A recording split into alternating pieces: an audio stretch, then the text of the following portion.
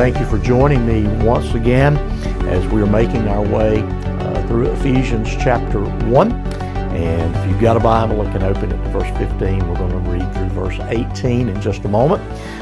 We have been speaking for a number of days here from this particular passage in which Paul expresses from a heart filled with joy his thankfulness for what God had done there in Ephesus in calling people to salvation, and that he is interceding for them. And he is now going to express a specific aspect of that intercession, of that petition that he is making for these saints in Ephesus. So let's read our passage and come back to verse 17. For this reason, because I have heard of your faith in the Lord Jesus and your love toward all the saints, I do not cease to give thanks for you, remembering you in my prayers, that the God of our Lord Jesus Christ, the Father of glory, may give you the spirit of wisdom and of revelation and the knowledge of him, having the eyes of your hearts enlightened, that you may know what is the hope to which he has called you, what are the riches of his glorious inheritance in the saints. And so, Paul's prayer is that the Spirit, as directed by the Father, sent by the agency of the Son, would give them wisdom, revelation, and knowledge. Let's kind of break those apart, okay? That the believer would know the truth regarding God, Father, Son, and Holy Spirit.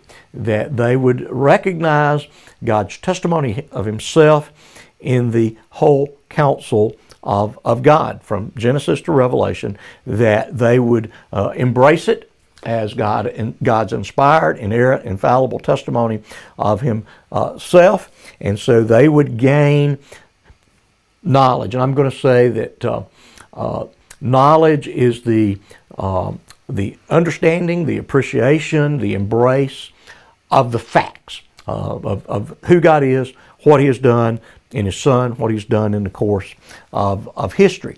And that you, having that knowledge, would recognize that it is given to us so that we may have not only practical wisdom for life, and I think in many cases the Bible does give practical wisdom. There's a whole section of the Bible called wisdom literature. The law itself is wise. If we want to know how to flourish in this world, the law reveals that to us. But by the knowledge that God has given us in his Word being the revelation of God, the testimony to Jesus, the revelation of his character and his work, that we would have wisdom in the practical matters of life and the eternal matters of life. And so he would desire them that they would be informed, that they would master and be mastered by this revelation of God, that is the knowledge of who God is, what he has done, what he demands of us, all of these different things that the Bible reveals to us so that we may be wise. Wise unto salvation, that is, that we would actually receive this salvation accomplished in Christ, and that we would live wisely in light of this salvation given in Jesus Christ.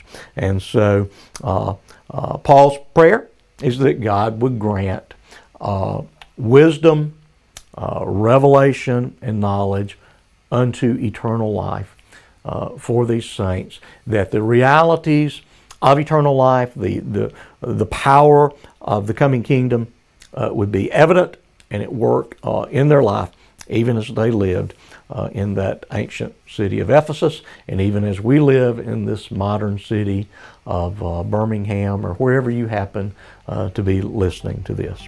And so I pray that this will be a blessing to your day, and I look forward to seeing you once again tomorrow.